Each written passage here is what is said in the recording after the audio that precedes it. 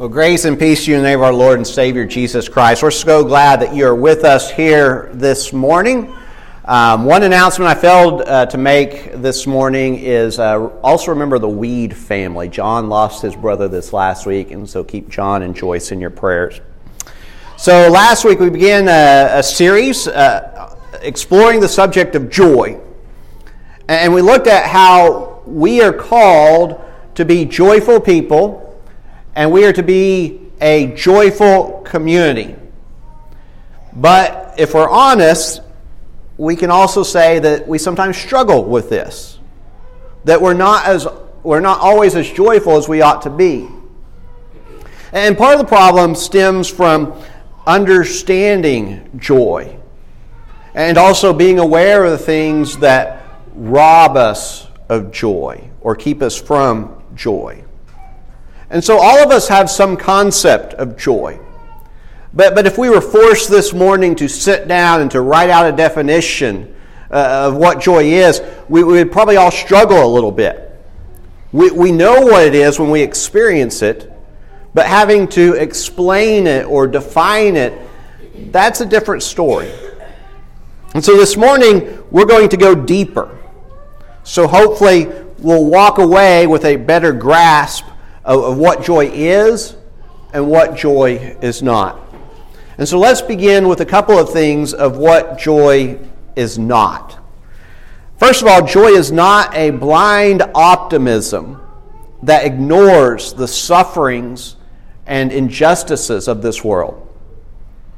And so God is not asking us to put on a smile and pretend like everything is okay when it's actually not. This is not what joy is. Letters like Philippians use the word joy or rejoice over and over again. But if you think about it, if you think about that letter and you look at it, this does not keep Paul from addressing some very serious issues in the church. And so we can have joy and still feel sorrow. We can have joy and fight injustice. And so Christian joy does not cause us to ignore the plight of others or to bury our heads in the sand. In fact, I would suggest it does the opposite. Joy is a spiritual weapon that we use to fight back against the darkness that is in this world. Right. Second, joy is not an emotion that must be constantly maintained. You know, if this is what we believe joy is, then we're going to wear ourselves out. A lifestyle where a person tries to maintain constant happiness is impossible and exhausting. And yet we know people who try to do this. They're going from one thing to another. They don't slow down. They don't say no because they're always afraid of missing out. Joy is a blessing. It is not a burden. It is a fruit of the Spirit. Joy is not to add to our anxiety. It is to ground us in the same ways that peace and hope do. And so there's a couple ways that joy is not these things. And so if that's what joy is not, then what is it? Well, last week we defined joy. I gave you a definition, and we'll return to that here in a little bit. But defining a word is not enough. Because you see, often words are used in different ways. And if we only understand one use of a word, and then we try to apply that use to every use of that word, we're going to be confused. Everything's just not going to add up. And I think this is what happens with joy. That the Bible uses joy in some very distinct ways. And I'm going to give you 3 of those ways this morning. And sometimes we're just taking one of those uses and we're trying to apply it to all. So how is joy used in the Bible? Well, the first is what we might call the standard or general understanding of joy. It's the use that most people are familiar with in the world. In this sense, joy is tied to friendship, or maybe an occasion like a wedding or a celebration.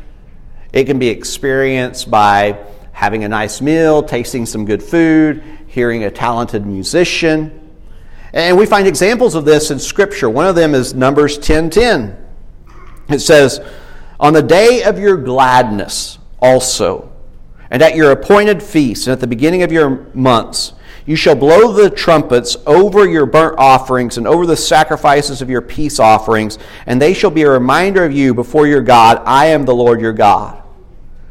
And one of the things we have to understand here is that there are various words for joy in Scripture, and gladness is one of the translations that you find here. And so on the day of your joy, or on the day of your gladness. And what's being described here is some of the feasts and festivals that the Jewish people celebrated. And so the people of God throughout history have come together to celebrate feasts and to honor the Lord. And these were always times of great joy. You find further descriptions of them going back into the Torah and other places. And it's not limited to the Old Testament. In the early church, the Lord's Supper was a meal. And they sometimes called these meals love feasts. In fact, you have a reference to this in your Bible. Jude, verse 12. You probably haven't looked at Jude lately, but you can go and look at the book of Jude and look at verse 12, and you have a reference to love feasts. You might think, what is that? Well, it was sometimes a word used of this celebration of the Lord's Supper. And if you think about the somber time of reflection that we often associate with the Lord's Supper, this is something that comes out of Catholicism. Now, there's nothing wrong with it. It's a good thing to pause and remember what Jesus did for us. But we also need to make sure that we, as the people of God, are participating in meals with the body of Christ. That the joy of a meal with fellow believers is something that dates back thousands and thousands of years. I want you to notice how Ecclesiastes associates joy with eating, drinking, and just the good things of life. And so you have numerous mentions of it in this book. And so here are just a few. Ecclesiastes 2:24, "There's nothing better for a person than that he should eat and drink and find enjoyment in his toil.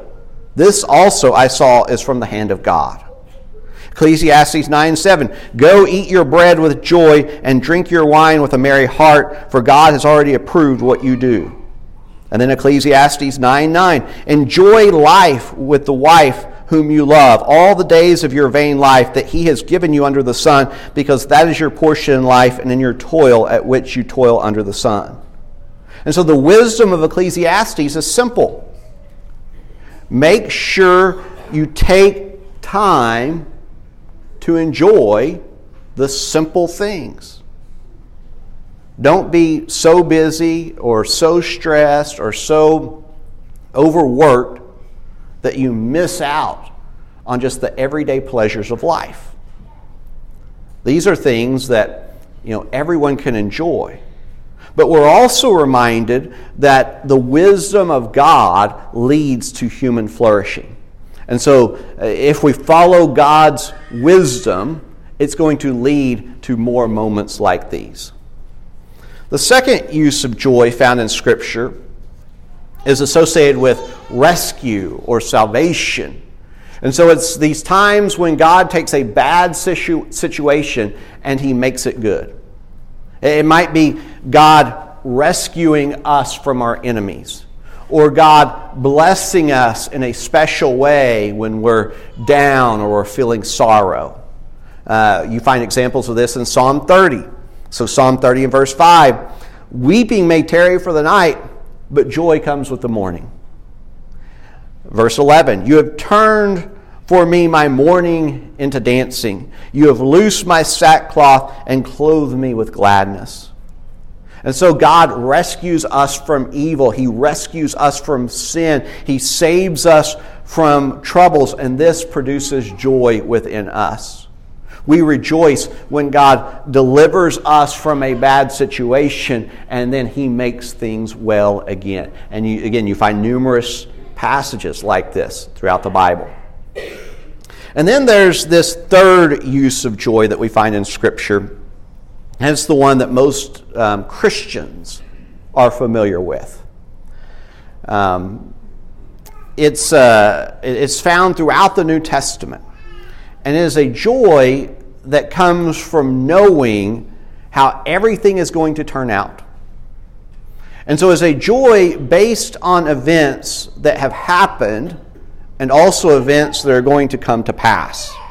And so here's a quick summation of these events that is the foundation of joy in our lives. So God, first of all, took on flesh and He lived among us. One of the things that's interesting is you can just go back and look at Matthew and Luke and look at those birth stories there and how often joy is found there. Rejoice, rejoice, joy is everywhere. God takes on flesh. He lives among us. He came near. And then people experience the inbreaking of the kingdom of God. The blind saw, the captives were set free, the oppressed received liberty. Jesus died on a cross, and 3 days later, He rose again. And so He overcame the powers of sin and death. He ascended to the Father, and He is reigning from His throne as we now speak. He is Lord of all. And one day He's coming back to right all wrongs, and those who give their allegiance to Him, they will live with Him forever. That's just a quick summation of everything. And so, no matter what is happening in the world, no matter what the headlines are, no matter what you're going through personally, there is nothing that can rob us of the joy that we receive from these facts, these things we know. So let's look at our definition again. And this definition, is associated with this third view of joy. Joy is a steady disposition about life, very much connected to peace and hope. We might say that joy is a hopeful and peaceful outlook on life, a deep-seated sense of well-being. And so again, this kind of joy is a disposition about life. It is an outlook on life. We can recognize that things are not the way that they should be. And we work to alleviate hunger. We work to fight injustice. We stand for what is right. And we do all of this joyfully because we know what God has done and what He is doing. And our joy makes us more likely to work for what is right and stand against what is wrong than those who don't have it or those who see the world differently. Because if someone does not have this joy, if someone has an outlook on life that says, nothing really matters, life stinks, and there's nothing that you can do about it, then what good do you think a person like that is doing? Most people who have that outlook on life, they just kind of shrug their shoulders and they just keep moving on. Our joy lets us know that we are participants in God's work in this world. That God is right now at work to right all wrongs, and we can join with Him in that work. This third kind of joy is referenced in passages like Philippians 4:4. Rejoice in the Lord always. Again, I will say rejoice. And so when we embrace this kind of joy, our outlook on life is forever altered. We're seeing things from a different perspective. We often look at this letter to the Philippians and we think that, everything must have been perfect in that church. It had to be perfect because Paul mentions joy so much, right? Well, the truth is, when you really study that letter, everything was not perfect. Paul was in prison. The church was divided. And what is Paul's advice to them? Rejoice in the Lord always. Again, I will say rejoice. And why he does this, this is really a deep command if you take a minute and think about it. He's suggesting that our joy should be bigger than the problems that we face. Our joy should be greater than the headlines that we read. Our joy should be stronger than whatever circumstances we are in. Now, joy does not cause us to ignore these things, but joy allows us to see them and even do something about them while also understanding that Jesus is Lord, that He's conquered sin and death, and He's coming back one day. And so Philippians 4:4 is not just another saying to put on a t-shirt. It is a way of living. It is an outlook on life. Whatever happens to us, whatever life throws our way, we can choose to rejoice in the Lord always. Now, there's another set of passages found in the Bible about joy that I didn't include here, and they're very interesting. They are creation passages that speak of the joy that trees have and the joys animals have. And there are multiple passages like this in Scripture. I'll give you one of them. Psalm 65, verses 12 through 13. The pastures of the wilderness overflow. The hills gird themselves with joy. The meadows clothe themselves with flocks. The valleys deck themselves with grain. They shout and sing together for joy. What are we to make of these passages? Well, probably several things, but I'll just give you one this morning. It's that this is the world as God intended it to be. I think that's what is captured in these passages. This is how it should be. He created His creation to be filled with joy. And guess what? That means He created us to be filled with joy. And so it is when we are joyful that we are most fully human. It's when we are joyful that we are most like Jesus. This is who God wants us to be. You might think of it this way. You might think of joy as home. It's where God wants us to be. When we are joyful, we are blessed and we are blessing others. It's the place that we need to return to over and over again. In fact, more than that, it's the place where we need to strive to live. We just need to be there. Be joyful, live joyfully, cling to joy. And we can do this because we serve a God who has rescued us from sin and evil. We can do this because, we belong to this Christian community that eats together and celebrates together and does things together, and we get joy from that.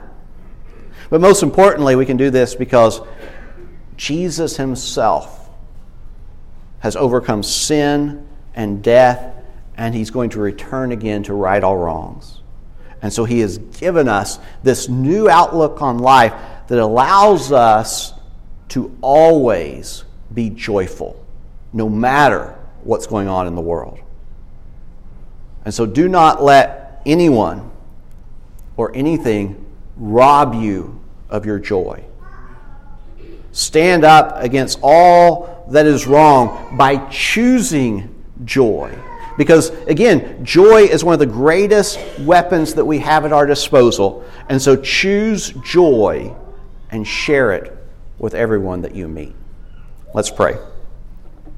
Dear God, we come before you this morning and we're just thankful for this day. We're thankful for the rain that we've received and all the blessings that come with this first day of the week when we can gather as your people and rejoice in everything that you've done for us and rejoice in worshiping you. And Father, we're just so grateful for this time when we're reminded of what you have done and what you are doing. And this allows us to go back into the world a joyful people, knowing that no matter what we face, no matter what is going on, that you are in control and that you have conquered sin and death, and you are coming back one day to right all wrongs. May we live from this place of joy, and may people in this world see it within us. We pray this in the name of Jesus. Amen.